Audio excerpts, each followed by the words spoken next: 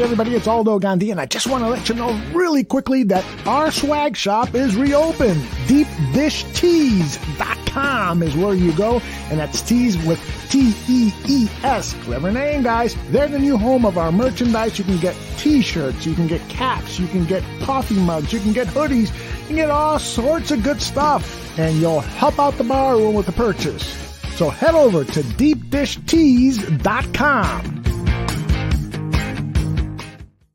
Some may find the following disturbing. Discretion is advised. Every summer in Chicago, the sunshine spotlights the city's spectacular skyline.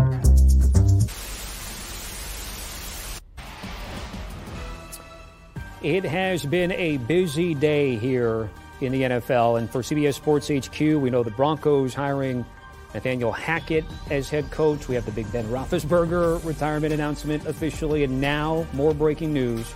The Bears set to hire Matt Eberflus as head coach, or Jason La Canfora confirming that news. It'll be the 17th coach in team history. This after they got a new GM in Ryan Poles. So Matt Nagy and Ryan Pace were let go shortly after the regular season. As for the coaching profile for Matt Eberflus, 51-year-old, first head coaching gig at any level, 17 years as an assistant in the college game, Toledo and Missouri, then started his NFL coaching career with the Browns as linebackers coach in 2009 with the Cowboys, and then with Frank Reich most recently out in Indianapolis. Places in the world. On the north side, it's the Cubs. On the south side, it's the White Sox. This is Crosstown Crosstalk.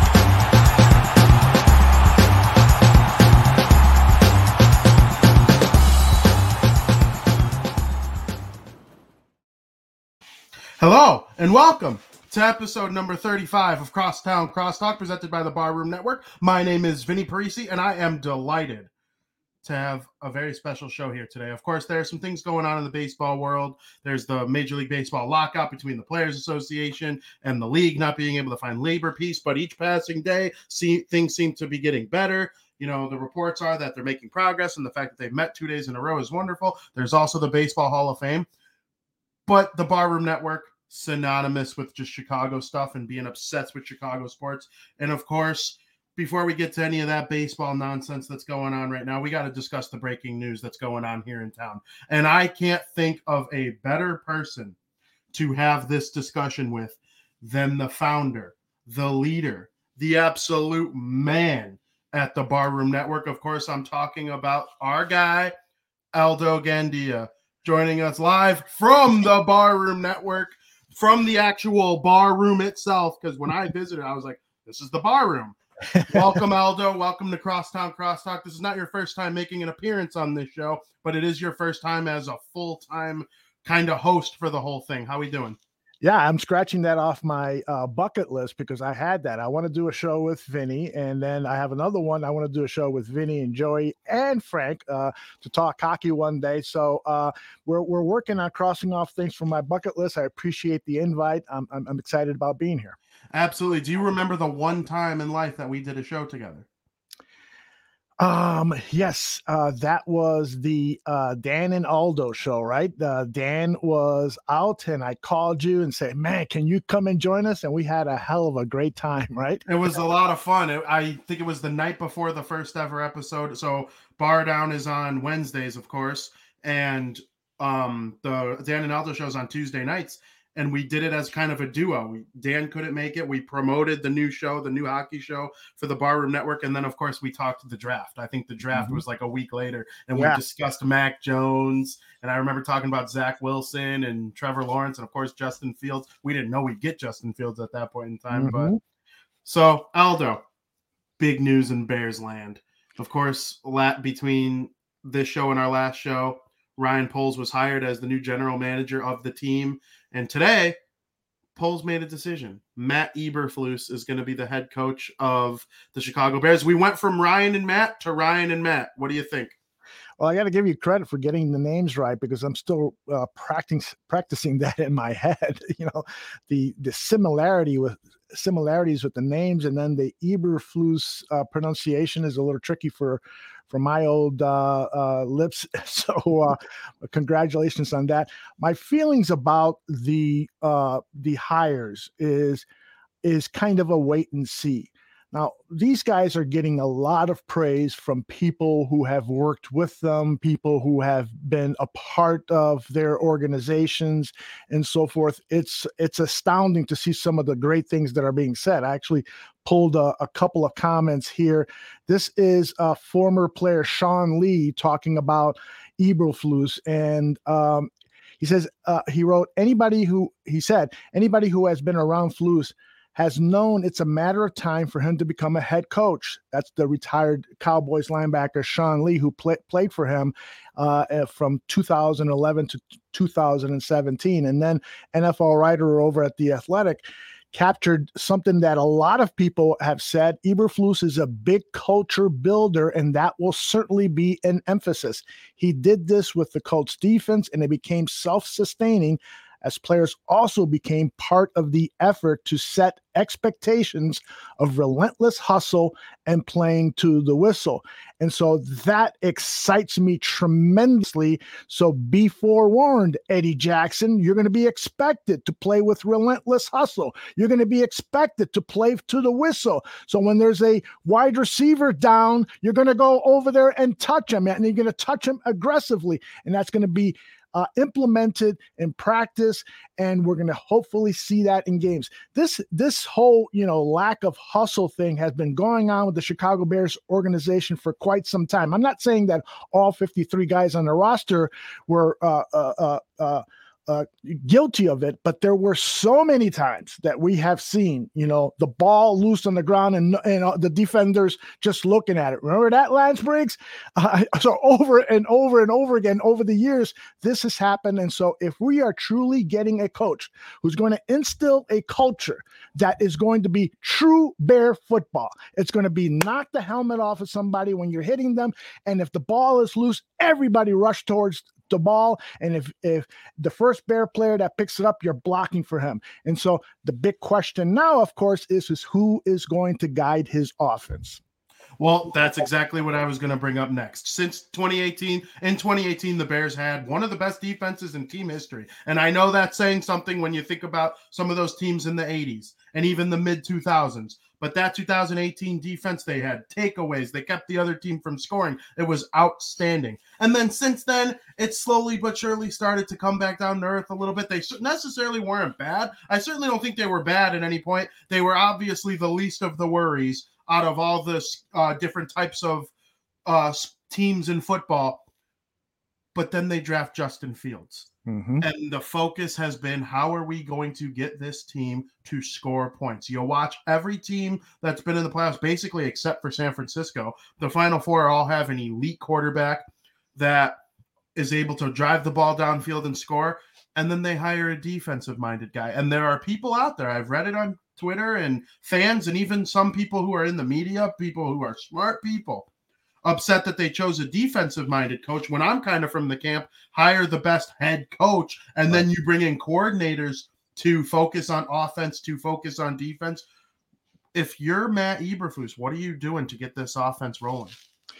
Well, and that's you state that correctly. There are, people should be a little bit concerned because the league has gravitated towards hiring offensive-minded head coaches, and there's been some success in that area. But it doesn't mean that a defensive-minded head coach can't send out there a great offense. We have seen example after example of that over the last several years, and so the key thing is who he's going to bring into his staff. It is likely that he's going to bring in an offensive guy who he is going to say, I'm going to give you complete trust. Tell me how you're going to get Justin Fields to be a premier quarterback. Tell me what you need in terms of, players and so forth, and let's get to work. So who that guy is, I am positive, absolutely 100% positive, that when Matt Eberflus interviewed for the job, he had the names of 2, 3, or 4 people. People like Pep Hamilton is been a popular name being talked about there. And Greg Gabriel, who does a show here on the Barroom Network, is really high on Pep. So guys like that could come in and be given almost carte blanche to run their offense with an emphasis on creating the best offense possible, the best environment for Justin Fields to thrive, because we all know that this team isn't going to go anywhere in terms of getting into the playoffs if Justin Fields doesn't take a big dramatic step in season 2 from what we saw in season 1. I have all the confidence in the world that he's going to do it. But of course, when you see the guy like basically lead the league in fumbles and some of the mistakes he makes, it's like, oh man, what's going on here? He should have progressed a little faster. And we could, of course, blame Matt Nagy and the fact that he is not proven to be not a good developer of quarterbacks, no matter what you think about Mitchell Trubisky. He failed Mitchell Trubisky by failing to put an offense together that was tailored to his strengths. So now we need the new offensive coordinator to come in here and tailor this offense for Justin Fields. Who that guy is the next big question, of course. Absolutely. And I think guys like Josh Allen and guys like Mac Jones, they're probably going to go have long, fruitful careers with a defensive-minded head coach for at least the next foreseeable future of their career. Mm-hmm. But of course, I got to tell you, I did some digging this morning, and I have been told, and I've read and I've heard at the same time. So like 3 different ways of hearing this exact fact. Poles went into his interview saying, I want full control of all football operations. Otherwise, I'm getting on that plane and going up to Minnesota. He was hired. Yeah. Do you believe it for 1 second? And if you do, what does that mean for the franchise? I totally believe it. I think Matt Spiegel over at the Score Sports Radio was the first one to report this on a couple of days ago. And that really, really endears me to him. In fact, I had a sort of a debate. I got a little emotional with Greg Gabriel when Greg offered up that Scott Poles was going to get advice from Bill Polian as to who the next head coach was going to be. And Greg supported that because he was saying he's never hired a head coach. And I'm like, well, why then bring him in? If you're not going to trust the guy to make the decision on his own, then you've made a mistake in bringing in such a raw candidate who you can't trust to bring in his own head coach. This should not be an arranged marriage. And so if Scott Poles indeed strenuously stressed to the Chicago Bears management team that this was his decision and he was going to make it, I want to give the guy a big, great bear hug, because that's the type of general manager I want leading the team that I have devoted decades rooting for. I want a strong-minded, strong-willed general manager who comes in with a vision, explains that vision to the entire organization, and then he says, everybody who's not involved in getting this done, get out of the room. We got work to do. And that sounds to me like he could be that guy, and I'm encouraged by these early reports.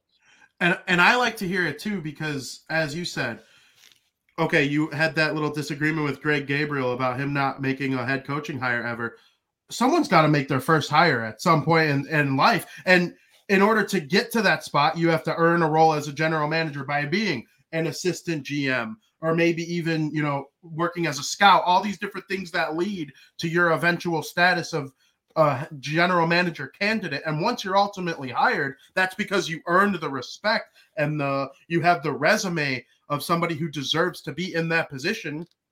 And in that position, you should be able to hire your head coach. When Ryan Pace was first brought in, it was so obvious that the people above him, and we've ripped on the people above him on this show, other shows, your show, they were like, okay, well, you're a first-time GM, you're kind of young. Why don't we hire John Fox?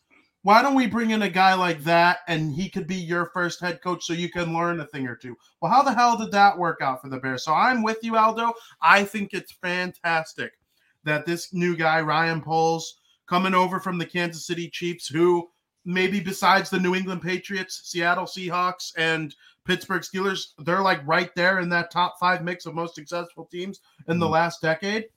I couldn't be more happy that this guy's a part of the things with that type of mindset. Indeed. The Factor asks, where'd it go? Here it is. Don't you guys think it's weird the Bears were interviewing head coaches without even hiring polls?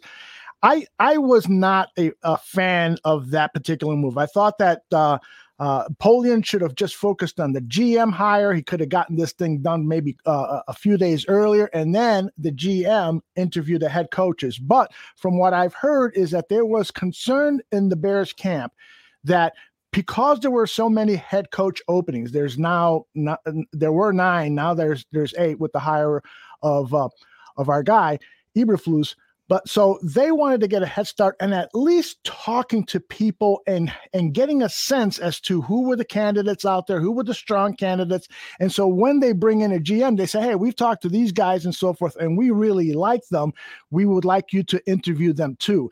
That seems more acceptable to me than what I thought might have been going on, which was Bill Polian just wanting a power grab, because those were the reports coming out of Indianapolis when he was general manager and vice president of that operation, that Jim Irsay fired him because Polian was taking over so much control of the team that he kept them out of the loop in terms of information. And so you shouldn't do that, because look at what happened with Ryan Pace and John Fox. He drafted a quarterback, and John Fox is like, what we do? We didn't get my guy, Deshaun Watson. And so we don't want that,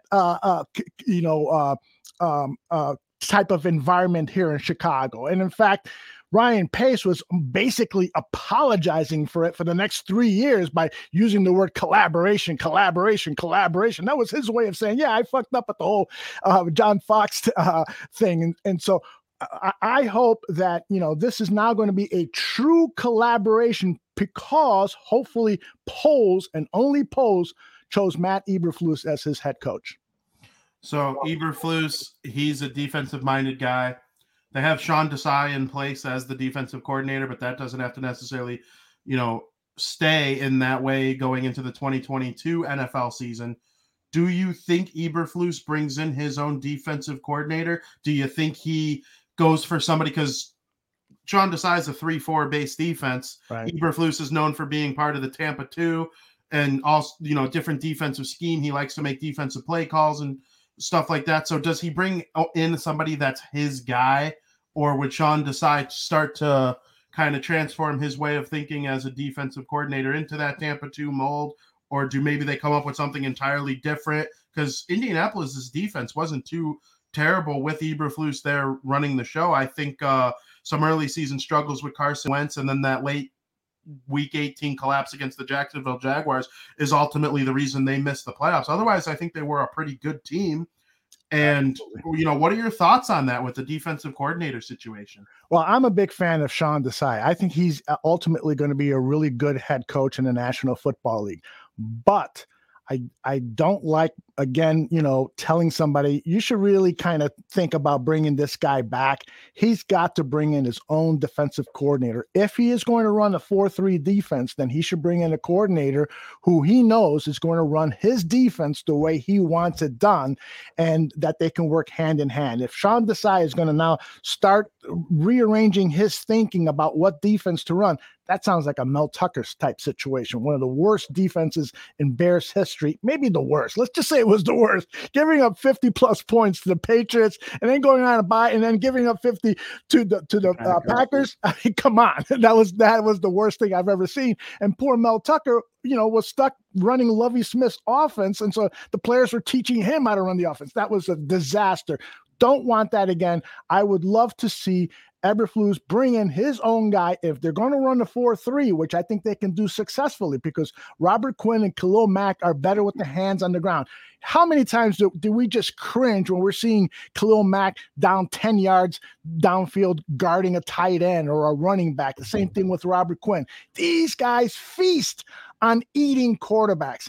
every down, they should be going forward, not going back. And so if Eberflus is going to bring that type of thinking to the Chicago Bears defense, I am so excited. I'd love to see some of the exotic draft blitz packages that Desai had a lot of success with. Let's remember, Khalil Mack and Robert Quinn as a tandem, they were like basically had more sacks after 5 or 6 games than most NFL teams. That was tremendous. So I'd love to see that continue. But the word is that Eberflus doesn't like to blitz very much, that he likes to send in 4 guys and then have the defenders drop back and protect what's in front of them. And that is always frustrating for us Bears fans, because there's a 7-yard pickup, there's a 6-yard pickup, there's a 5-yard pickup. But in today's pass-heavy NFL, a lot of defensive coaches are thinking that way. So the key thing is, if you're going to keep Mack and Quinn for 2022, those guys could be great at developing pressure on their own along with the defensive tackles, and we could be seeing something special here. We'll see. So you think Mack and Quinn are going to have basic position changes where they're both lining up on the end of each side? And then if you have, I don't know if they're going to have Akeem Hicks back in the middle, but I mean, if you have one of them each on each side, that could be dangerous. I don't know if Robert Quinn's going to re-break the Chicago Bears sack record again, but if he gets in the mid-teens, high teens, and then Mack is right there with him, the defense could be really good. And we saw in 2018 how elite pressure can relieve guys like Eddie Jackson and, the guys playing in the defensive back positions of safety and cornerback and all that kind of stuff. What are your thoughts on that? Would you have so you're thinking having Mack and Quinn just be these premier defensive ends again? Yes, I really do think that Eberflus can bring this type of defense where he's going to rely and showcase those guys. And let's not forget that they've got some other guys who can play that position as backups to give these guys a break on early downs that may not be a passing down. As these guys age, they're going to need, to get that blow on the sideline and so forth. And the Bears have that with Caleb Johnson and some other young guys that could potentially provide some depth there. Now, this squad, one of the big overwhelming things about this Bears defense and offense is that this squad is going to have a makeover. I mean, they've only got like 28 starters signed for next season. That free agent list is big. And so this is going to give Scott Poles and Matt Eberflus an opportunity to reinvent the Chicago Bears in their mold. And so I'm interested to see what they do. They're not going to give much away in the press conference, although I do hope they speak really, really candidly and authentically about what they want to develop as a team. They don't have to tell us names. They don't have to tell us how and so forth, but at least give us fans confidence that the vision is there and that they know how to do it. And by the way, I want to comment on Heidi's mention here. I too, Heidi, am overwhelmed at so many of the negative comments I'm seeing on social media. How do these people know that these are the bad choices? You don't know Scott Poles. You don't know Matt Eberflus. You may have seen a disastrous Colts performance late in the season, but that doesn't identify who Matt Eberflus is as a coach and as a leader. Every coach, the best of them, Vince Lombardi on down, George Halas on down, have had poor games and have had poor seasons even. And so therefore you have to be patient on this. You can raise your concerns. I hate to sound like, a moral cop here, but go ahead and raise your concerns, but don't say that the Bears blew it. How do you know the Bears blew it? This could be the best tandem signing in Chicago Bears history. Let's give these guys a chance. Let's hear them talk first. I remember when John Fox was announced as the head coach, my immediate reaction was, oh, man, I'm not too happy about that. And then when I heard him talk in the press conference, then I was really pissed off. He sounded so old and tired and like a dinosaur and so forth.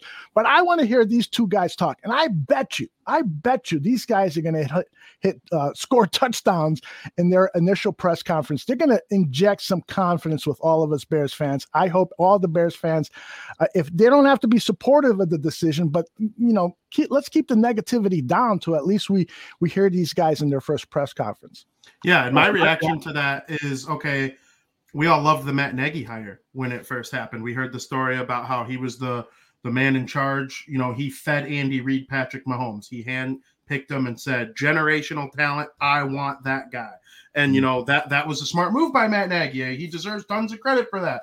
But you can also argue that Matt Nagy, John Fox, and Mark Trestman are the three worst coaches, or three of the five worst coaches in the history of Chicago Bears football. These two guys that were just hired know that. There's no way they don't know Chicago Bears history. There's no way they don't know what they're walking into right now. So I agree with you. The second that they stand up on that podium for the first time as GM and coach tandem, they're going to know exactly what to say, and they're going to know exactly how to start off. I mean, there's no guarantee it works out. Of course, there's reason for concern and all that kind of stuff, but it starts with, moving the team forward, go to the combine, evaluate these guys. There's no first round pick. Well, that's from the previous general manager. So then in response to that, I have to ask you, in the first round last year, you traded up and drafted Justin Fields. Tevin Jenkins fell to your lap in the second round. What do you do in the upcoming 2022 NFL draft as your first draft if you're Ryan Poles? Because Ryan Pace, he drafted Kevin White and then Mitchell Trubisky in his first two drafts. Well, Ryan Poles doesn't have the opportunity to mess up a first-round pick because there isn't one. Mm-hmm. So what are you thinking for the draft? Is it offensive line? Do you try to build with Tevin Jenkins and see what you got with that? What is your thoughts on that? Yeah, I mean, the two biggest things that are coming up in terms of reshaping the roster is free agency and the draft. And I am a huge believer that you build through the draft. Unfortunately, Ryan Pace left us a disaster in terms of draft picks. I think I've got here on one of my panels here, the Bears have 5 picks in the 2022 draft, their own selections in rounds 2, 3, 5, and 6, and an additional 5th rounder that they obtained in a trade that they sent that they got from the Texans for Anthony Miller. So there's not a lot of great draft capital there, but nonetheless, we have seen the Bears have success with middle round draft picks. And that is everyone that was a part of making those successful middle round draft picks is still employed by the Chicago Bears. So the first thing that Eberflus and Scott Poles are doing is they're meeting with all those college scouts and draft directors and so forth, Mark Sadowski, all of those people. They're meeting with them and saying, this is the direction that we want to go in terms of building players. So we want to prioritize these positions. Scott Poles was an offensive lineman, and a pretty damn good one at Boston College. He was signed as an undrafted free agent by the Bears, didn't make the team, and he immediately thought, you know what, I'm going to change my focus. I'm not good enough to play in the NFL. I'm going to change my focus to being a scout. So he has inherently the knowledge that you win by building a great offensive line. And one of the great things that happened last season, after Patrick Mahomes had that disastrous Super Bowl performance, the Chiefs got together and said, we got to rebuild the offensive line because we lost guys by injury, we're losing guys to age and so forth. We got to rebuild it. And they went out, and in one season, they rebuilt that offensive line, and it was one of the best in the NFL this season, and Patrick Mahomes is back to being Patrick Mahomes. So that gives me hope. That gives me hope that Scott Poles can work some magic and fix this offensive line really, really quickly. And so I think that's where they begin, is working on the line of scrimmage. You've got to dominate the line of scrimmage to win in football. If you're pressuring the quarterback, you're going to disrupt passes. You're going to knock them down for losses, and you're going to get great field position. If you're winning the line of scrimmage on offense, you're creating running holes for your running backs. Wouldn't it be great if David Montgomery didn't have to break so many tackles like he always does, and Khalil Herbert now can get even more running room for his electrifying runs? So, and of course, for Justin Fields now to have plenty of time to throw and make those decisions and grow as a quarterback and not have to worry that he's going to get his head knocked off. Very interesting. I love the draft analysis. What's his name? Matt Eberflus wasn't the only head coach hired today. Nathaniel Hackett, the offensive coordinator for the Green Bay Packers, was hired by the Denver Broncos to be their new head coach. And so people start to wonder. Nathaniel Hackett was the offensive coordinator for Aaron Rodgers. He's now in Denver. Aaron Rodgers is it fiance or girlfriend? She's from Denver. Yes, exactly. Fiance, yeah. Do Davante Adams and Aaron Rodgers piece out of the NFC North division and head on over to the Denver Broncos based on this coaching hire, in your estimation? I truly believe so. Aaron Rodgers wants no part of what's going on in Green Bay. They are, $40-50 million over the cap. It's going to be very difficult. If they put the franchise tag on Davante Adams, that's going to be some close to $20 million when they're already $40 million over the cap. It's just going to be such a difficult situation for the Green Bay Packers to bring in the key players from that team, the nucleus of that team, bring them all back and move forward from their disastrous end to the season. So I truly believe that if Aaron Rodgers is going to play again, I think there's about this much of a chance that he might retire. But so he'll look for a new team, and I truly believe that John Elway will lure him over there just like he did Peyton Manning, and the hiring of Nathaniel Hackett. It's Hackett, right? Nathaniel Hackett. Nathaniel Hackett has a lot to do with that. You're making things very, very comfortable for Aaron Rodgers. And, the Broncos are loaded with offensive strength at the wide receiver position. That should be another reason Rodgers will be enticed. Now, he is going to want Davante Adams on the Broncos, and that can be worked out with a kind of a sign-in trade. You send one of those high-powered rookie wide receivers to the Packers and a couple of draft picks and so forth. Then all of a sudden, Rodgers is at Denver with his wide receiver and his coach. So I truly believe there's a very, very good chance that's going to happen. And you can also make a kind of a comparison back to the Bears when it comes to Hackett taking over for the Broncos. If Aaron Rodgers went there, Hackett wasn't the one calling plays for the Green Bay Packers. Mm-hmm. That all belonged to our guy, Matt LeFleur. And who did not call plays at his previous job. Exactly. So why is it okay for every other team to have a guy come in and start calling plays for the first time and it actually work for them, where our guy comes over from the Kansas City Chiefs after not calling plays, starts calling plays, and is terrible at it? Yeah. Well, and the thing with Matt Nagy is I think he called 6 games in that final season with the Kansas City Chiefs. 5 of them were regular season games. He had some success with that. And so that's why they entrusted him in the playoff game to call plays. And it was a disaster because he gave up on the run so quickly.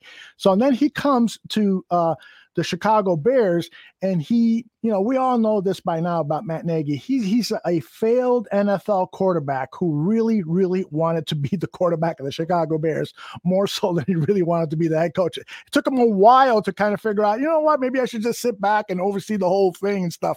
He really wanted to call those plays.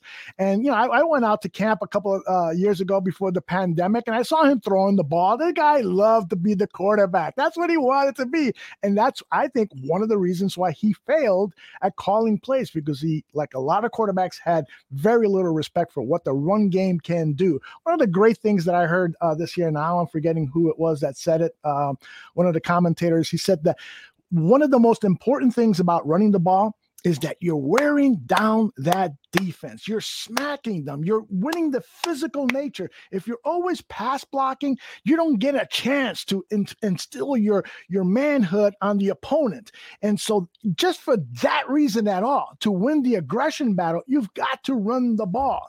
And so I'm hopeful that that's going to be the new identity of the Chicago Bears offense, that is going to be a balanced offense, and that when we run the ball, we're going to see guys like Tevin Jenkins. If you watch Tevin Jenkins tape from college, when he was run blocking, he would take his opponent and drive him into the ground and then just give him a couple more shots on the ground. And the same thing with Larry Borum. And so I'm just hoping that we get a team that is so physical on the offensive and defensive lines that it's just going to be a marvel for us, and we're going to be happy. This is just hoping. I'm not saying it's going to happen, but I'm going to look at this as the glass half full, not half empty. I agree with you, and I love running the ball. I'm going to buy one of those hats that I think Barstool Chicago sells. It says "Run the damn ball." I really want one of those. I'm very excited to think about them running it more, because you can't run less than Matt Nagy did, and they have a very good running back in David Montgomery. And then running backs, to me, I wouldn't call them a dime a dozen because playing in the NFL is hard, and not everybody who's a good running back in college could just come to the NFL and be good. But chances are they'd be able to find a good running back in short order. So, running the ball is important to me. Where do you stand, especially with a defensive-minded coach bringing in an offensive coordinator? If you run the ball more, I think that creates better opportunity for play action as well, and that helps confuse defenses and increase your offensive scheme, which could allow you to score more points. Do you have any analysis on that opinion of mine? Yeah, I totally agree with you. Running the ball is, almost overlooked now because all of the rules have been to help quarterbacks in the passing game and so forth. But you look down and you study the tape, you study what's going on in the NFL. You know what? Passing gets you into the playoffs, but running the ball is going to get you Super Bowls. It's going to get you deep into the playoffs. And so that is a must. I love the fact that this former defensive coordinator of the Colts is going to come in here and he's going to apply to Justin Fields. He's going to tell him, hey, look at this from the defensive point of view. I can share that with you. He's actually going to help this quarterback, Justin Fields, develop very, very much. And, I know a lot of people are upset about Brian Daboll not being hired as the head coach and so forth because he had so much success with the quarterback over there. I don't worry about that. Brian Daboll is going, he was definitely a consideration, but let's give these guys an opportunity to install this offense that I think is going to be a run heavy offense until Justin Fields becomes the prolific pass thrower, touchdown thrower, big play offense guy. Until he becomes that on a consistent, regular basis, I truly believe that these two coaches, these two new hires, the general manager and the coach, are going to bring that run-heavy offense and build a team that way. That's the right way to do it, and I really, really am hopeful that that's what we're going to see. Absolutely. The reports were that the interview with Daboll didn't go very well. It was like a very mediocre interview where he didn't know how to put together a staff. And that, to me, the fact that they were able to identify that and see that it wasn't the best interview, and is he going to be able to build a staff and all this kind of stuff. And then Eberflus must have impressed them in terms of that. He must have had 3 or 4 names in mind on both offensive and defensive coordinator. Maybe he even had the intricacies of stuff like linebackers coach or quarterbacks coach. Hey, how am I going to help Justin Fields take the next step?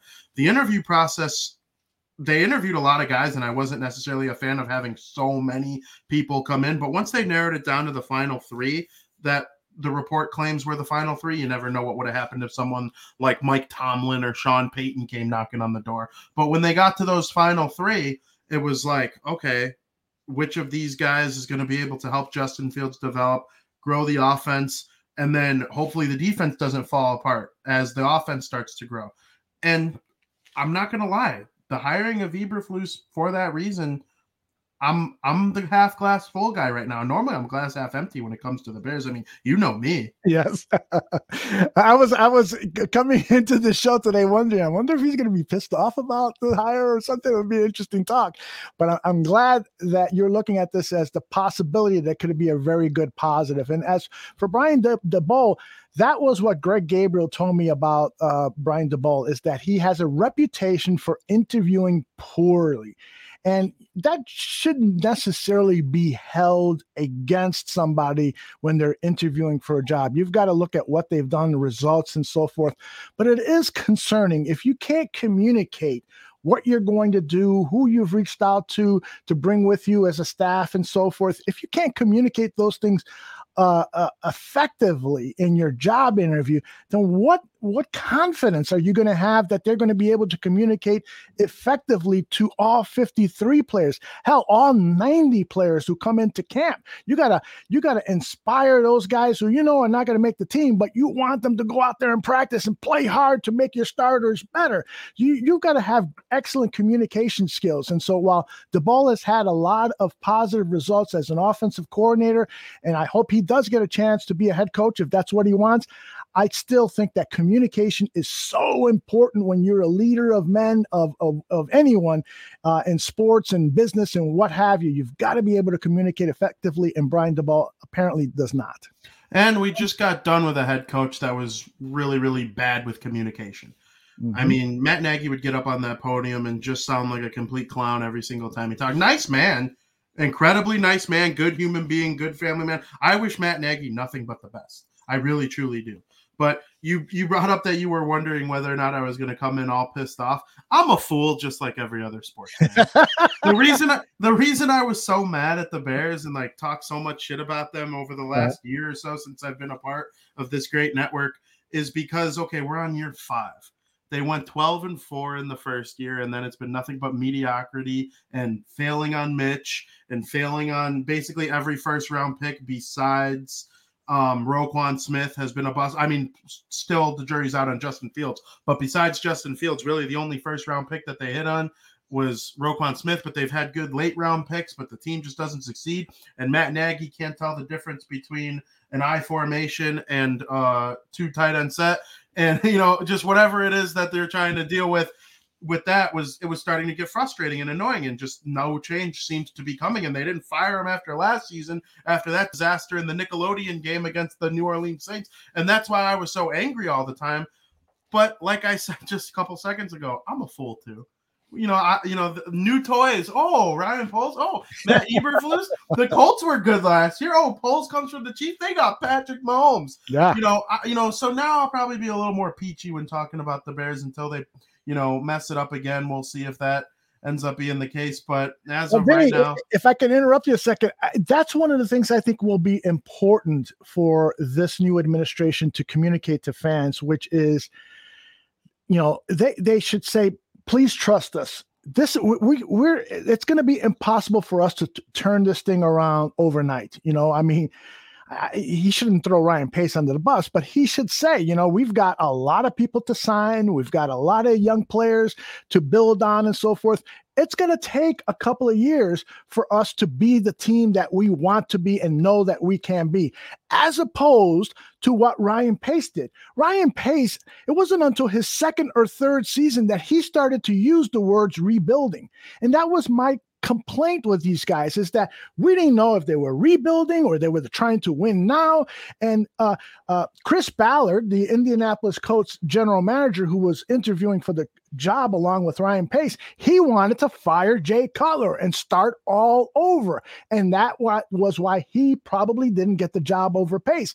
But he had the right idea. It was the best thing. As much as I loved Jay Cutler's arm strength and I loved the fact that he would sacrifice his body for the team, he was not a leader. He was never going to be a winner with the Chicago Bears, and they should have eaten the $40-50 million that they paid him and let him go and then start all over. That would have been the right way. Synchronicity, the team aligned on the direction that they were going. Instead, they floundered around with Cutler as the quarterback, and things just got worse with the bad selection of Mitchell Trubisky. Kudos to Mitchell Trubisky. He was part of that playoff team, but we knew he wasn't really the long-term answer, and that Watson and Mahomes were better picks. And then one quick point here about Toa says that there are reports that Indy's linebacker coach will be coming over with Eberflus, and I think that is a big thing. Dave Borgonzi is the linebackers coach for the Colts. Dave Borgonzi is going to be very, very integral in trying to get these linebackers who are accustomed to playing a 3-4 into a 4-3. So you want somebody who knows what the head coach wants out of those linebackers and now can bring it to the Chicago Bears so that Roquan Smith can flourish and play great. And let's not forget Darius Leonard of the linebacker with the Colts. He's one of my favorite players in the NFL. That guy is a maniac. In fact, I think that's his nickname. He plays with such aggression and such power. And if we can see Roquan Smith take that next level where we are seeing over 100 tackles, 5 sacks and 5 interceptions. That's what you want. Those are the premier stats of a linebacker. If we can see that out of him, that would be outstanding. That would be really, really cool. Yeah, he took a huge step this year, which was really good to see. I want to go back to a point you just made about Poles going up there, hopefully, and just being honest with the fans and the media and making our jobs easier.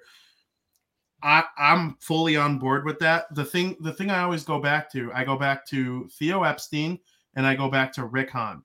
both of those guys in charge of Chicago baseball teams over the last 10 years or so. When Theo Epstein got to the Cubs, he basically said, we are going to suck so bad that it's going to be miserable to watch. And then they lost 100 games, drafted Chris Bryant, did the thing, traded for Anthony Rizzo, all that kind of stuff. Same thing with Rick Hahn. We are going to be terrible. This is a full rebuild. They even started it's called the rebuild for the White Sox. Theo never really gave it a name. The White Sox they were in the rebuild. They might make a movie about it one day. I love it. They traded Chris Sale in the middle of his prime to get two elite prospects who are now key contributors to the team, Yohan Moncada and Michael Kopech. The Bears need to do the same thing. Be honest with us. Hey, we are in the 2022 season to develop Justin Fields. Yeah, we might be the betting favorites to win the division going into the season because of the fact that Aaron Rodgers might be out of here. And who the hell thinks that the Minnesota Vikings or the Detroit Lions are going to do anything special? Mm-hmm. But that doesn't mean that we're just in this to win the Super Bowl. We need to develop the quarterback in order to get to that level. And we need to play good defense and we need to run the ball. Just tell us the truth, man. That's all we want to hear. Yep, exactly. I would have so much more respect. And those examples that you listed with particularly the White Sox, that's what I want to hear about from this administration. We're in full rebuild move. And if we get lucky, the rebuild could happen almost overnight because it does take a lot of luck. You get the right player to drop down to your draft pick, a free agents that want to come and play for the Chicago Bears and Justin Fields and taking a little less than somebody else. It's going to take a lot of luck for that to happen. And so hopefully luck is on our side and we can see this rebuild take a lot less time than we did with the Cubs, who, by the way, when Theo came in and said we're going to suck for a while, I didn't think they were going to suck that bad. Holy cow, that was a disaster. I mean, it turned me off. I know a lot of season ticket holders. Hub Arkish was one who just sold his season tickets because he wanted no part of it, and people, Cub fans started to lose patience. Now, they were not rewarded, of course, by being there when they won the World Series, but I don't think it needs to take that long. I thought that the Cubs kind of overdid it by tanking so much to try to get those high draft picks. I think you can find gems and lower in the first round and so forth, but nonetheless, that's got to be the plan of attack for this new administration. Absolutely. I think it's easier to go from worst to first in the NFL than any other sport. I would say baseball is a little bit different. You only have a finite number of pitches in your arm and stuff like that. And, things could happen. And the Cubs were telling people to be patient after, I think at the time it was 103 years. Hey, be patient. Oh, yeah, my grandma's been patient and now she's dead.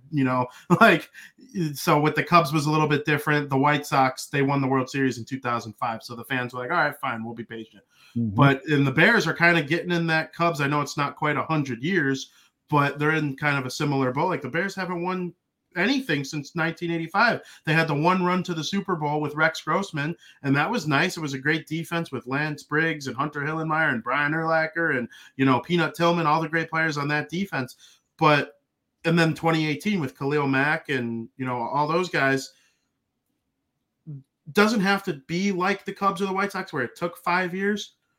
But just tell us going into the draft that, hey, this is what we're doing. We want to do this for Justin. We want to do this for the defense. Let me hear it. I want to hear it all, and I want you to be honest with me. Don't be like Matt Nagy and go up there and give a bunch of half-assed answers that are just a bunch of word salad. Exactly. I hope those days are over where, he gets a question and he takes 10 minutes to answer, and he could have answered it in 5 seconds. So hopefully those days are over. One thing here about the free agency, which is the next big period of player acquisition, the Bears have an estimated salary cap of $42 million. And so every fan is very hopeful about that. The issue, though, is that we mentioned earlier briefly, is that they have a lot of free agents. So here's a list, according to Spotrac, of the free agents. You got guys like Allen Robinson, Akeem Hicks, Andy Dalton, who we're pretty sure all those first three names that I mentioned are not going to be back, along with Jimmy Graham, probably not going to be back. I would be surprised if Jermaine Ifedi is back next season, and on and on. There's some big names, starters who have been a part of this squad, the Bears squad, for the last year, 2 years, 3 years. And so we've got to replace those guys with less expensive options, and making a big free agent signing is going to be tricky unless you can find a player who's going to defer money towards the 2023 season. It's going to take some tinkering with the salary cap, but there's a big job ahead for Ryan Poles to get some free agent signings here that are going to help his new head coach succeed and bring some excitement to Bears fans. Absolutely. I saw someone in the comments ask us about Allen Robinson, asking us if we would bring him back if he really wanted to come back. My thought on that is if he really wants to come back and he appears almost have an interview with them like you did with the head coaches, like if he appears to be motivated and, maybe put it in bonuses in his contract where, hey, if you catch this amount of balls, you'll get this amount of money. Hey, if you have this many receiving yards, you'll get X amount of money. If you have this many touchdowns, you'll get X amount of money. So then maybe he'll be a little more motivated to go out there. No franchise tag or anything like that. When people get franchise tagged, if they don't want to be there, it's almost like, okay, I'm playing here because I have to, not because I want to. I should be a free agent right now. Right. Well, if Allen Robinson is committed, I do believe he doesn't have breakaway speed, but he certainly has ability to win one-on-one battles for footballs. Mm-hmm. And so if Justin Fields needs somebody to join Darnell Mooney, or maybe somebody that they draft that turns out to be a pretty good player, I hear that this is going to be a pretty good wide receiver draft. Yes, it is. I would consider bringing Allen Robinson back if the price was right and if the motivation was truly there. I don't know what your thoughts are on that. Here's what I would do with Allen Robinson. I would call Justin Fields. Justin, what do you think?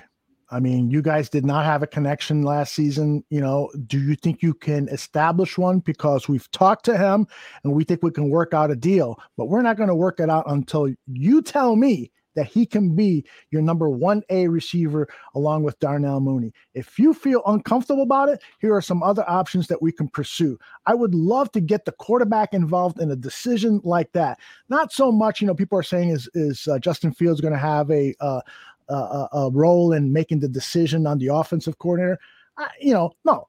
He's not. He doesn't know anybody. He's not Aaron Rodgers. Yeah, he has not earned that correctly. Now, I would like to get his opinion on what the type of personality that he would like, because during press conferences this past season, he basically took a jab at Matt Nagy, saying, when he talks in the headset, he's very excited because he's overlooking all these other things.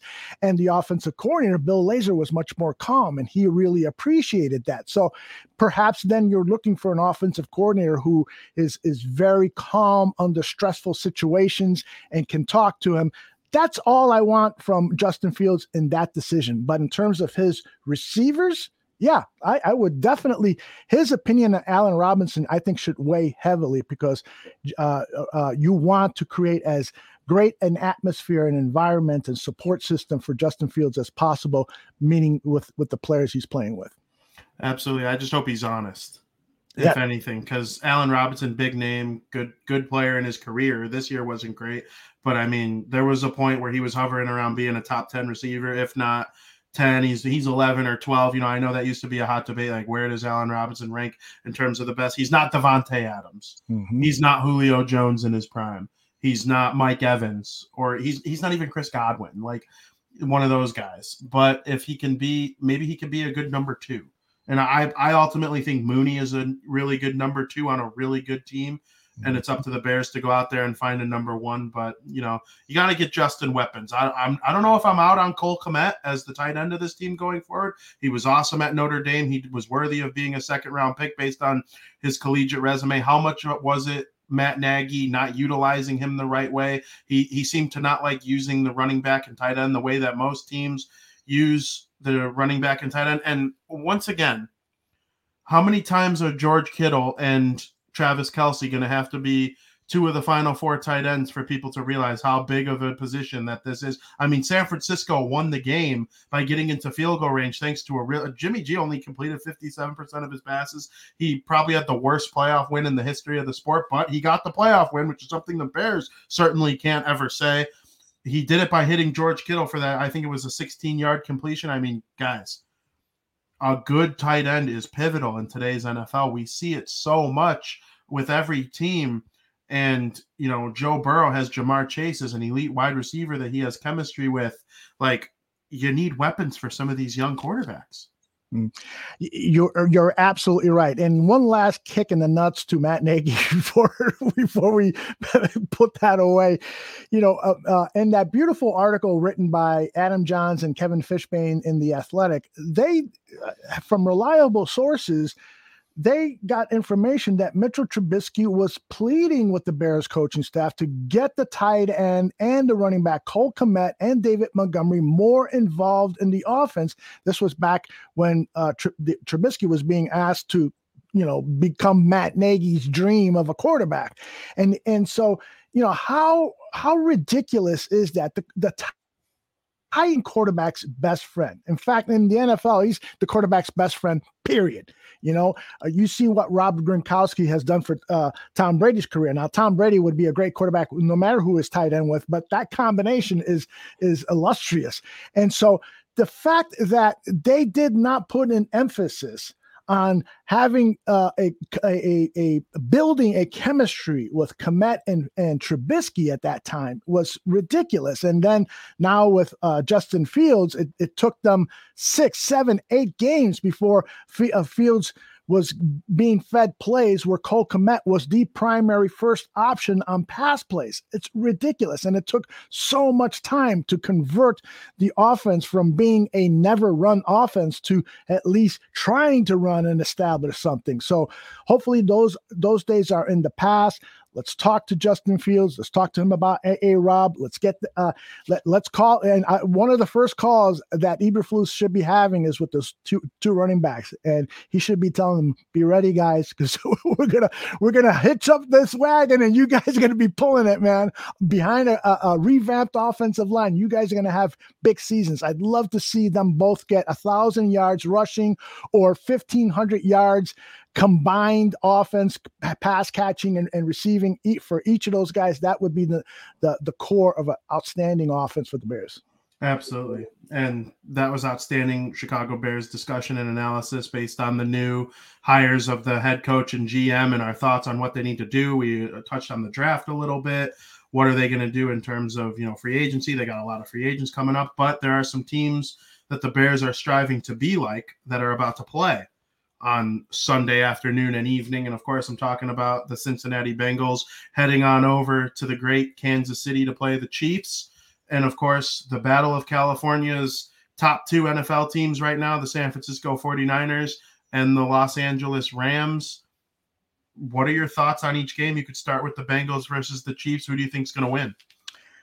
Well, I'm a big fan of Patrick Mahomes, and the way this team is playing right now, they seem to have everything going. I find it hard to believe that Joe Burrow and the Bengals can upset them. Now, I'm not saying it's impossible, but to me, the Chiefs should win fairly easily on that. I think those 4 games on this past weekend was the best that we're going to see out of playoff football this season. I don't think any of these 2 games coming up is going to match the excitement level. But Patrick Mahomes is just firing. Tyreek Hill, the whole Chiefs offense is just running so well, and the defense is playing almost mistake-free football. So I think that they're going to Joe Burrow is going to have him and what's his name from Buffalo Bills quarterback? Josh Allen. Those 3 AFC quarterbacks and Justin Herbert, four quarterbacks. Those 4 guys are going to have so much fun competing against each other over the next 10 years. Those guys are going to have historic playoff battles and so forth. But I think Burrow is maybe 1 year away from, really being a true competitor along with, in that scale with Mahomes. So we'll see about that. Before I answer the second part of your question, I got to ask you how you feel, because I know you and your brother are huge Tom Brady fans. How did you feel with that upset and Brady being ousted from the playoffs? Well, it was definitely interesting because I couldn't watch Matthew Stafford in Detroit and believe that level of talent couldn't get it done if he was on any other team. I mean, maybe there are a couple exceptions, like the Bears, unfortunately. Maybe if he were on Washington during the really tough years there, or, Tampa Bay was bad for a while, but even Tampa Bay proved that they can get it done when the right person comes in. Like, going to the Rams had to be a dream come true for Matthew Stafford. And so, as sad as I was that Tom Brady went down, they were very injured and guys dropping passes in the first quarter, and Tom's getting frustrated. And there's a little bit of a whisper that things started to get lackadaisical down there in good old Tampa. It didn't have the intensity that, the people in Tampa Bay weren't able to follow the intensity that Tom Brady brings every single day for longer than a year. And that started to weigh down on the whole team. So yeah, it was sad, but it also wasn't as surprising to me. I think the Rams are outstanding. And when Cooper Kupp made that catch to, advance the Rams into field goal range, I was like, okay, this game's over. Like Tom's going to lose. He doesn't win the Super Bowl every year. Otherwise, he'd have 23 of them by now. He's only got 7. Right? But, but yeah, so it was tough. I hope Tom doesn't retire. Part of me thinks he's going to. But yeah, we'll see. I got that feeling too. I think, a lot is going to have, a lot of his decision making is, of course, going to be based on what his family wants him to do, because I think he's at that part of his career where his wife is probably saying, okay, enough is enough. I'm worried that you're going to get dinged in the head. It's so dangerous to play this game of football. And this guy has done it all. What else has he got to prove? So he may retire. I was a bit surprised that they were upset by the Rams, but at the same time, I have so much respect for Sean McVay and what he's been building there. And Matt Stafford, I know Don Burr, our resident Detroit Lions barroom visitor here, he's not a big fan of Matt Stafford. Greg Gabriel, he scouted him at, what was it, Georgia when he played? Not a big fan of Matt Stafford. But I always thought that Matt Stafford played with a lot of heart. I mean, he led the team, the Lions, to so many fourth quarter comebacks. He never had a running game that he could rely on. He never had the offensive genius. Also, some people might say, yeah, he had this coach or that coach. But I think that he, like you just said, he was so lucky to go to the Rams and have all of that talent around him. He's just primed to advance to the playoffs. So I think it's going to be the Chiefs and the Rams in what should be a really exciting Super Bowl game. But it's going to be the Chiefs winning this whole thing for the second time in 3 years, in my mind. Wow, that's very interesting to hear. I do believe the Bengals roster is going to hold Joe Burrow back here against the Kansas City Chiefs. I mean, getting sacked 9 times in a game, that just can't happen at any point in any season for any team, for any quarterback. But he's made the most with what he's got, and that to me tells how I feel about Joe Burrow. I do think the Chiefs are going to win this game. Patrick Mahomes has overcome everything that was thrown his way early in the season. He's only lost 1 game in November, December, January in his entire career. Wow. And, so I think very highly of the Chiefs. I do believe they will win that game. I want to pick the Rams. I think the Rams are a better roster. Mm-hmm. There's nothing about your analysis of the Rams that I disagree with. I just see the San Francisco 49ers pulling off a crazy kind of upset win. I want to say, are they 6-0 against the Rams in Jimmy G's career with the 49ers or something like that? Yeah. They had to refrain from letting San Francisco residents buy tickets to SoFi Stadium because Jimmy G was using cadence in his counts and Matthew Stafford was calling it with a silent count at home. So I think some of that kind of stuff is going to come into play. Mm-hmm. And so I got a 49ers Chiefs rematch from the Super Bowl 2 years ago. I do agree, though, that the Kansas City Chiefs will win their second Super Bowl in the last 3 years. He might start to crawl into that 3, 4, 5 range. And then we start wondering if he's ever going to catch Tom late in his career, like a Tiger Woods type situation, trying to catch the Masters record late in his career. I think something very similar is developing here with Patrick Mahomes, but I will give my respect to Matthew Stafford. I am not even slightly surprised that in his first year away from that cesspool known as the Detroit Lions, that he gets to the NFC Championship. It's almost like in year 1 of Tom Brady joining the 7-9 Bucks, they magically, make the playoffs and win the Super Bowl. I'm not calling Matthew Stafford Tom Brady by any means. He's not even close, but he's been a very good quarterback in his career, and this solidifies it for me that now that he's on a good team, he actually has some weapons. He has a coach that knows what he's doing. He's not – these offensive coordinators are running good plays for him. Sean McVay's awesome. I can't say enough positive things about Matthew Stafford right now. Yeah, I'm with you. And I somebody in Tony the Pod Boss is saying Don Burrow, the Lions fan, is about to cry. It is what it is, Don. All the great things we're saying about Matt Stafford. But you're absolutely right, and you make some really good points there about the 49ers. I mean, they are a special team, just loaded with talent. How can you not like Kyle Shanahan? Yeah, he's made some bad decisions at certain times in football games, but overall, that is a leader of men, an innovative thinker. He's such a great coach. I almost think that if I could have had my choice of any coach, even if he was employed by another team, I probably would have picked Kyle Shanahan as the head coach of the Chicago Bears because I respect that guy so much.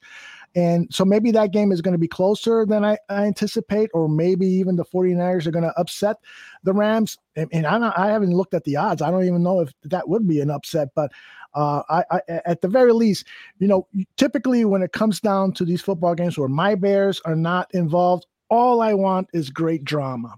Now I'm gambling a little bit nowadays, and so that might influence. Sorry. Yeah, right. So that might influence, how I go into the game. But basically, I want to just see a fabulous football games like I did this past weekend. Yeah, I'm rooting for great drama too. At the end of the day, I kind of think we will get it. I think Joe Burrow's He's going to make people wonder, and then Patrick Mahomes will ultimately pull away in the end. This California game, I call it the Frankie Mueller Bowl because Frankie Mueller called the 49ers frauds.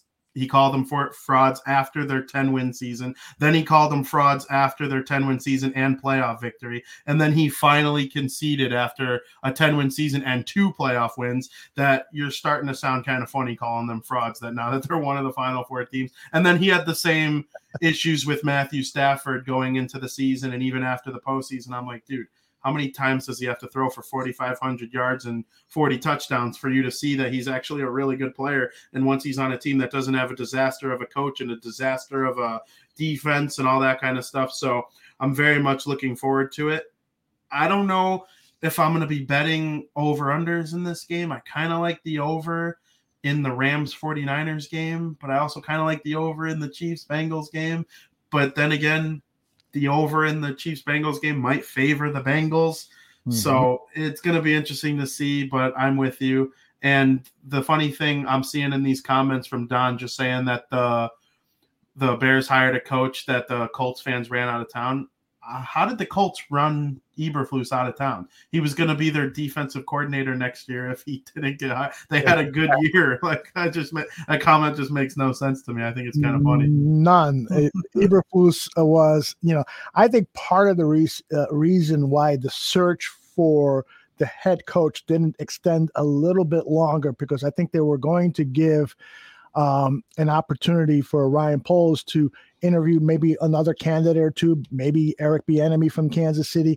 But I think that the reason they said, you know what, this guy is such a hot commodity right now. Let's not risk losing him with what now still 7 coaching jobs still open. Let's not risk losing him. We all agree that he knocked it out of the park in his interview. We all agree that he is a leader of men, and we all agree that he's had success everywhere down the line as a coach. I mean, look at this. I have here, let's see, right here, his resume. I mean, everywhere that he has worked his way up, he has had success. He started at University of Toledo, worked his way up. That second column, he went to Missouri as the defensive coordinator, had a lot of success there that brought him to the Cleveland Browns as their linebacker coach. The Cowboys spotted him and said, we want you. And he then was promoted by the Cowboys to be their linebackers coach and passing game coordinator. That's both sides of the football. I mean, that says volumes for how much they appreciated his football smarts. He was working with the defense and the offense, and then they gave him full reign of the defense since 2018. And so that to me is an impressive resume. So I don't think anybody was running Eberflus out of town. And if they did, then they're stupid. Yeah, then they're dumb, very dumb. One thing I did not know, I was looking at his NFL resume when editing some articles for DeWindyCity.com earlier today. Mm-hmm. And I did not know he's from Toledo. And I know my guy Skyler is in the chat here. Oh. We share season tickets to Northern Illinois football. Knowing that Eberflus comes from the MAC is just awesome. So exciting. MAC pride. Let's go, Toledo. It's funny because like when you're a fan of a MAC school, you don't hate your rivals as much as you do if you're a fan of an SEC team, or you just want to see the MAC succeed. Like, go MAC, go. That's why I kind of had always a soft spot for Big Ben coming from a MAC school. And, it kind of pissed me off when Antonio Brown started to become a Jag because he came from a MAC school. We love Kenny Galladay. We're big MAC guys. So shout out Matt Eberflus coming from some MAC. Yeah, baby. I've attended the MAC title game with Skyler this past I can't remember if it was technically November or December, but it was just one of the funnest weekends ever. If you're not into MAC football, I highly, highly recommend it. It is outstanding theater. Well, let's make sure that we get over to see an NIU football game. I'd love to attend with you so you could tell me who's on the squad and educate me on that. I would love to do that. Maybe we start following MAC football here in the barroom. This sounds like it would be a fun topic to go over, at least with some specials and stuff. Yeah, absolutely. Maybe like once a month we could have maybe me and my season ticket crew could come up with a show or something like that. That'd be kind of fun. Awesome. I'd love that. Yeah, that'd be cool. Love that. And by the way, speaking of college football, tonight is the season premiere of Draft on Tap with Neil Stopchinski and Danny Shimon. I'm also going to make a quick little appearance there, but it's basically them talking about these new hires and also talking about what these two guys might be looking at in terms of potential draft picks. It's the first show of the season, so it's going to be a lot of general topics. And then as the weeks go on, you're going to get very in-depth scouting reports of players that those two guys think that could fit into the Chicago Bears' new offense and defense. Absolutely. I've met Neil twice in my life. One time was him picking up a cheesecake from Joey Does Dessert. Oh, and cool. the other was, the Barroom Network party that we had over the summer. That guy. I talk highly about our talent all the time. This guy right here on the screen, Larry Golden, outstanding basketball analysis. I get real down and nerdy when I'm listening to him break down the Bulls. I feel the same way about Neil Stopchinski with his college football analysis and the draft. And, hopefully they bring me on a show. I want to talk some college football with that guy. Mm-hmm. Man. Yeah, that would be awesome. We've got one of the things that people keep telling me, man, why don't you do more shows where you get a lot of the barroom people together and so forth. I really, really enjoy that. So we gotta figure out a way to make that, even if it's not weekly, just have it every once in a while when everybody can get together. Yeah. So I'll work on that. Maybe a 2022 NFL draft extravaganza. Ooh. Where like each person can, because we all have our different niches. Like I do the hockey and the baseball, and Laro has his the foot or the basketball stuff, and Neil has the football, and there are people that do Peggy Kaczynski's great show. Mike North always has something to say. It's always funny, but we all love football. We all have our other things, but at the end of the day, we all come together during football season. So I think it'd be kind of cool if we had a show where we all come in, hey, Vin, what are your thoughts on the White Sox? Okay, well, Luis Robert's going to be healthy this year. That's awesome.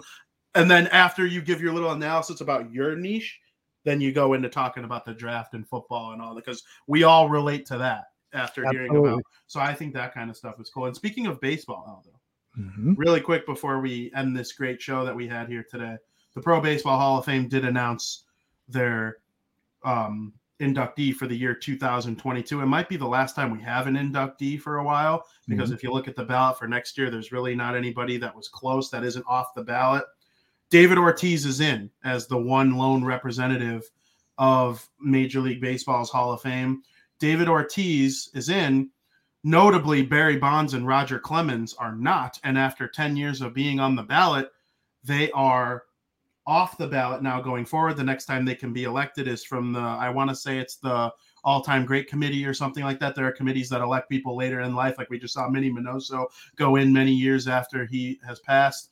And David Ortiz failed the drug test and Barry Bonds did not. Exactly. And Sammy Sosa never failed it. Yep. Now, so I have a theory with talking about the Hall of Fame. And I told this I went on a podcast last night as a guest and talked about the Hall of Fame. Talking about the Hall of Fame in baseball is like talking about politics or religion. Like, you know how people say at the Thanksgiving table, like, hey, no one wants to hear that you love Trump, or no one wants to hear that you hate Trump at friggin' Halloween or Halloween, friggin' Thanksgiving. It's the same thing with the Pro Baseball Hall of Fame. It just starts arguments and we all hate each other and we want to fight each other.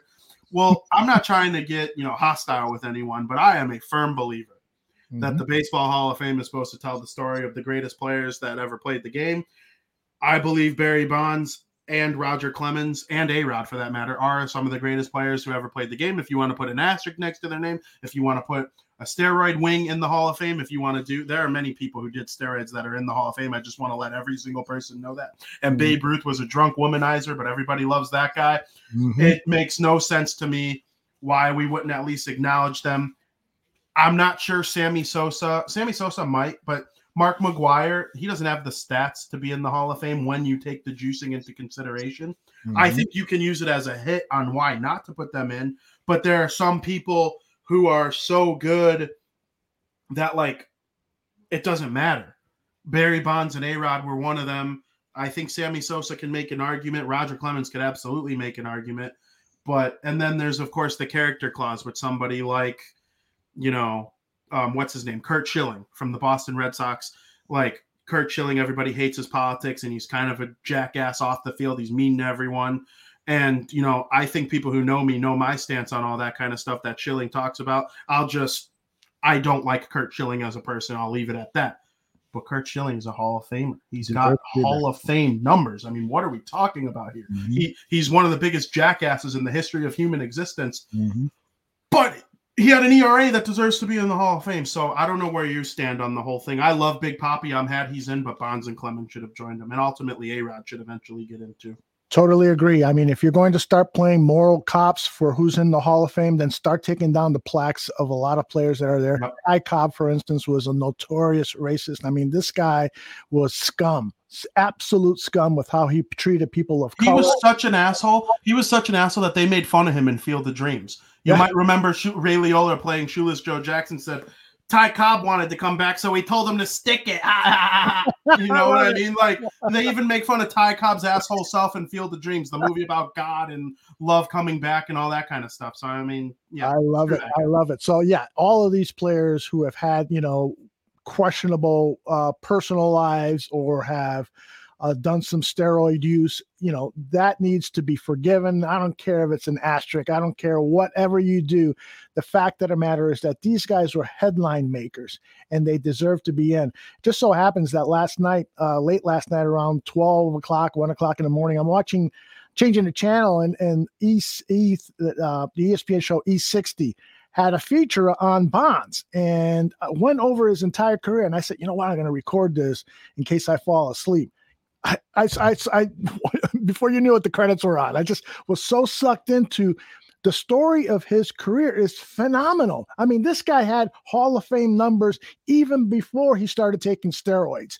Now, what happened is he started taking steroids because Sosa and McGwire were doing it. He goes, you know what? I can hit that many home runs. Where's the steroids? And he took the steroids and he did. He outclassed them in terms of home runs.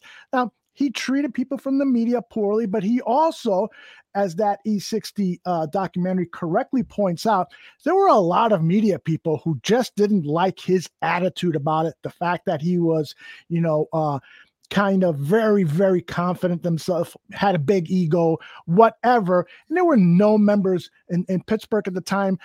There were no members of the media who were from African-American descent who could at least identify with some of his life struggles so that it can tell the story from his point of view. And instead, it was just an antagonistic situation. So he had no assistance. Now, I'm not saying that Barry Bonds was a nice guy.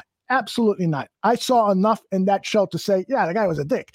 But The guy definitely deserves to be in the Hall of Fame, and everybody from that steroids era deserves special consideration, and guys like Sosa and McGwire and other steroid users should be there too. Yeah, I'm with you. There are people who, like you said, he had a Hall of Fame career. It's Major League Baseball's fault that Barry Bonds did steroids anyway, because there was the lockout in '94 that canceled the entire season. Nobody gave a shit about baseball anymore. And then, okay, how do we get it back? Well, how do we make baseball more exciting? What's the most exciting play in baseball? Home runs.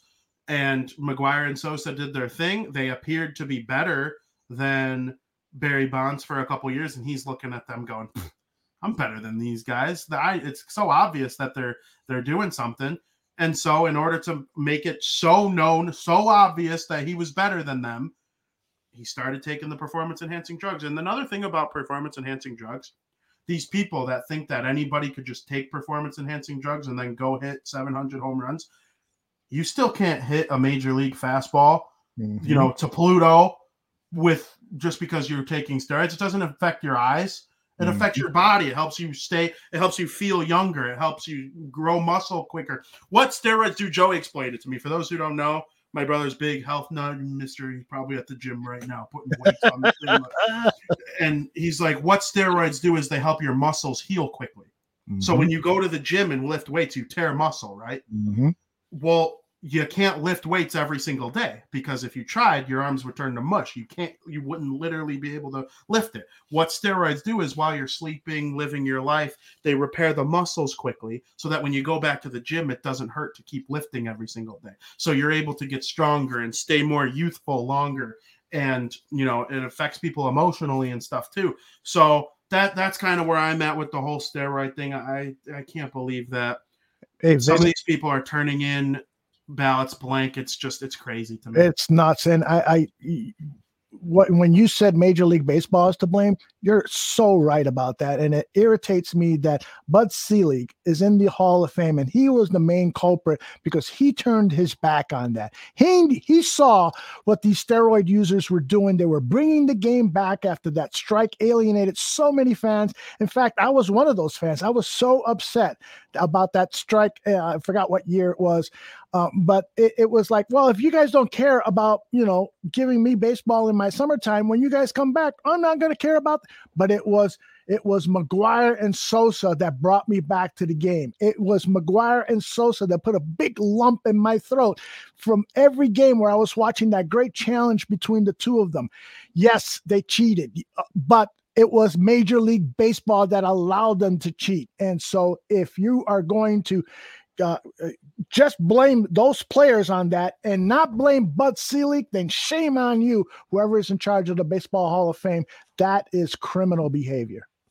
And Bud Selig's also in the Hall of Fame. Yep, exactly. I didn't know Joey was watching while I was making fun of him for being that honestly makes me really happy, man. When we hit in the gym, man, I want to hit the gym.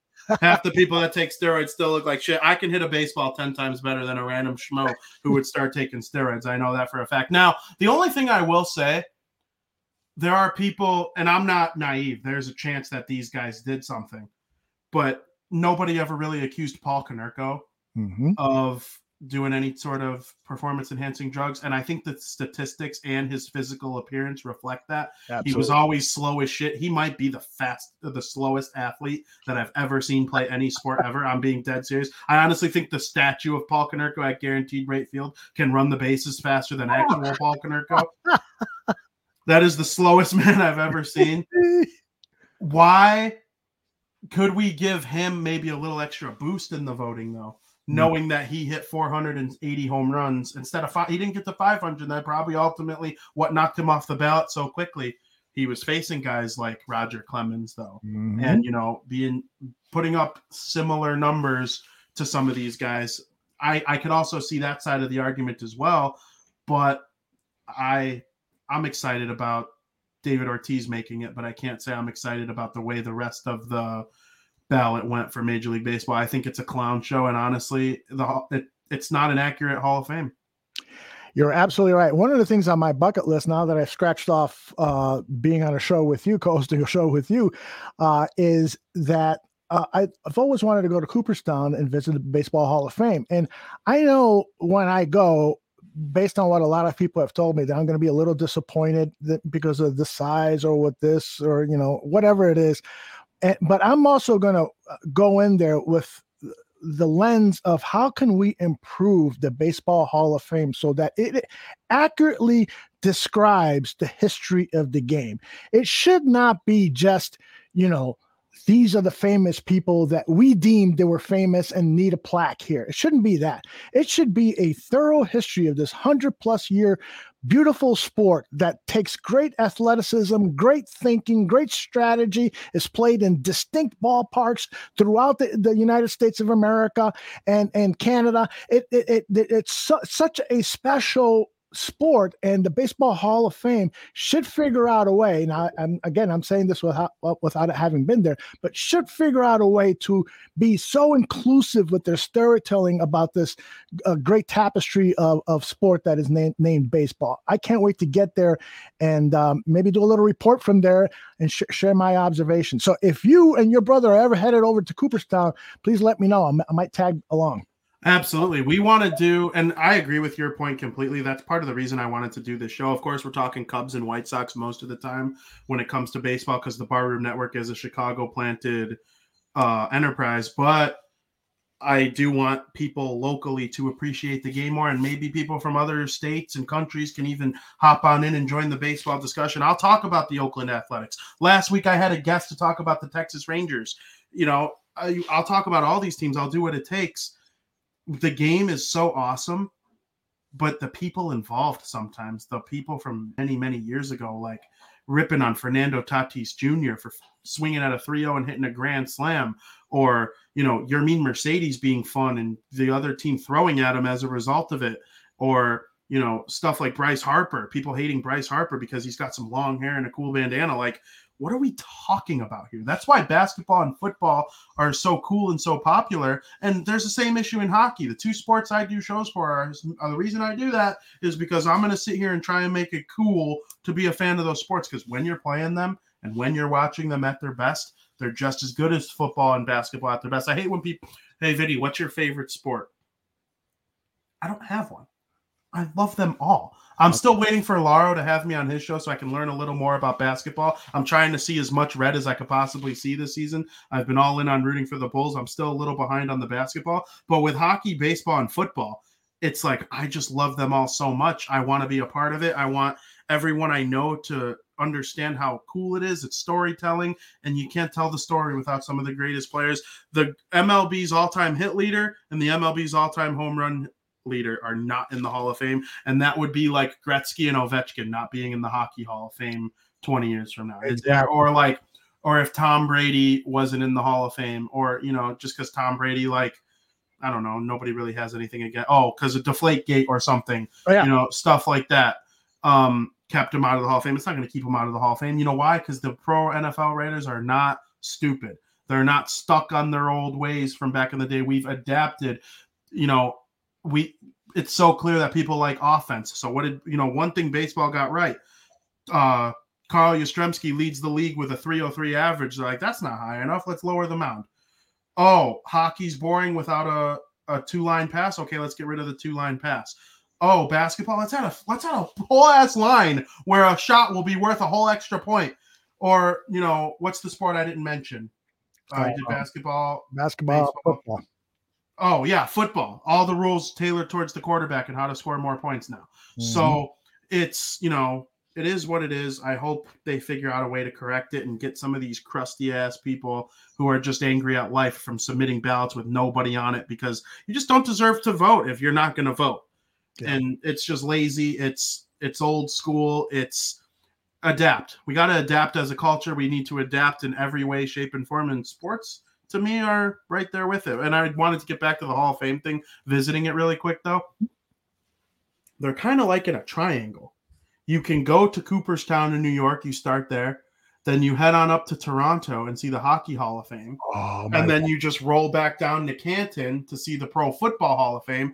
And then you're 2 states away from Illinois. So you can really make a nice little triangle if you're from Illinois or if you're really from anywhere, you could start in one and if you're living in Ohio, you could start in Ohio, do pro football, then move up to Toronto, over to New York, back to, so I think the little triangle of the 3 Hall of Fames I think would be a lot of fun to do. Donna, my wife, has been bugging me. She wants to go to the NHL Hall of Fame, the Hockey Hall of Fame. So you've just given me a great idea on how to pitch it to her. Hey, not only that, but we can stop here and stop there. So she'll be into that. That's great, man. Absolutely. Yeah. One other thing real quickly is, these guys, I've been accused of being an ageist, so I don't want that old guy and so forth. And it's not about somebody's age. It's about somebody's old attitudes. Things change, as you so eloquently said. And so if you are in your 60s and 70s and 80s and you think that things should be done like the way they were done in the 60s and 70s and 80s, then no, that's not going to work. You got to open your mind, because the world is changing, and in many respects changing for the better. Absolutely. People were mad about Tony La Russa being hired by the White Sox because he's old. Okay, well, Tony La Russa did kind of come in this season and show that he's not going to act like he's not going to act like he acted 30 years ago. Right. Luis Robert was able to wear his chains, and Jose Abreu was able to have his little facial bun coming out of his chin. Eloy's able to wear his thing half unbuttoned. That would have never flied with Tony La Russa 15 years ago. But that guy proved he can adapt. Now you can critique his X's and O's in terms of baseball coaching all you want, go for it, pitching decisions, whatever. But Dusty Baker and Tony La Russa played against each other in the American League Division Series. These are two guys in their late 70s who are on the back nine of their lives, let alone their careers. And so I'm with you on the whole ageist thing. It's not ageist to adapt to. It's not because you're old nobody wants you. It's because you act, you haven't adapted. And one comment I want to address in the thing, somebody said Boston roid users are better than San Francisco roid users. It is funny to me because I don't think the cities have anything to do with it, but David Ortiz was big and smiley and everyone loved him, and he's like, hey, Big Papi, hey, Big Papi. And then, Barry Bonds was kind of a prick. So if Barry Bonds would have been Big Papi or had some kind of sweet nickname like the San Francisco Killer or something cool like that, and David Ortiz was a prick, would roles be reversed? The fact that I believe that the answer to that question is yes really pisses me off. Interesting. Man, this has been a great show, and I really appreciate you inviting me to be on. You could have had so many other people, but you invited little old me, and it's been fun. I can't tell you how happy I am with the work that you and your brother and Frankie do on Bar Down, and then the fact that every week here on Crosstown Crosstalk, with not anything to report on much in the world of baseball, you always manage to fill an hour plus with great sports commentary, having great guests. I'm the last of those great guests you've had, because you've had some good ones, including Liam Hendriks. Come on. Does it get any better than that? I mean, I would put you number one over everyone, because there's few people in life, family included, that have done as much for me as you have. And I can't thank you enough for that. So of course I want to have you on my show. We should do this again. We should have a little Bear report all the time. I love talking about the Bears. I appreciate doing work for the show. It's not work to me. People say, oh, it's not work to me. I wake up whenever I want and I write about sports. It's just so much fun. I love it from the bottom of my heart. There's nothing else I'd rather be doing. So I can't thank you enough for coming on. It was a great episode. The chat, when Aldo shows up, the chat explodes like nobody's business. That's one thing you have on me, is incredible will of people just wanting to talk to you. No, this was, get on that level. They wanted to hear us talk about the Bears. That's what it was about, and really appreciate everyone that came into the chat room. We had almost 100 people interacting in the chat room at the top at the prime part of the show, and you guys should all just make this an appointment every Thursday afternoon. Vinny will be here giving you baseball news, and not only that, he'll also give you other sports and pop culture news, and it's always, always fun. And also, don't forget to watch Bar Down on Wednesday afternoons, because that is one of my favorite shows ever in the Bar Room Network history. And we have done a lot of different shows in our history over over 100,000 episodes we've done since 2016 when we started podcasting. So we've done a lot. And for me to say that Bar Down is one of my favorite shows of all time is, in my mind, it's a pretty damn good compliment because we've had some talented people here. Absolutely. It's much appreciated. Me, Joey, and Frankie, we put a lot of thought into it. We get kind of angry. We do what we do and talk about fun stuff, talk about the weather, talk about bagels and cream cheese or soup and what's our favorite soda, like, just anything to kind of lighten the mood. My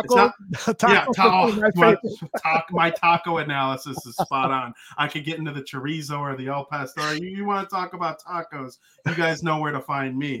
But I'm not going to say it's not fun to be a human right now, but the last couple of years have been really hard for a lot of people. Yeah. And if I can do anything to help make people feel better in their daily lives or give them a couple hours away from the BS of COVID or social division or whatever it is that's going on out there that's troubling you, if I can help bring a little bit of a smile, here I am.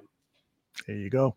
Great job, brother. Absolutely. It was a great show. I thank everybody for tuning in, especially the people in the chat. Even you, Don, even though you somehow think the Detroit Lions are better than the Chicago Bears. If there's one team in pro football that has been significantly worse than the Chicago Bears, who have been awful, they have been awful, the Chicago Bears. There is no doubt about it that the Chicago Bears have been awful. But if there is one team that has been significantly worse, it is the Detroit Lions.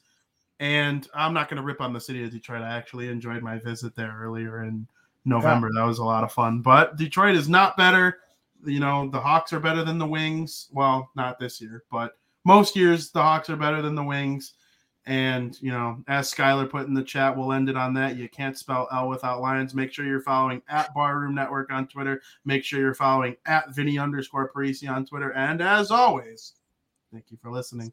All right. Take care, everybody.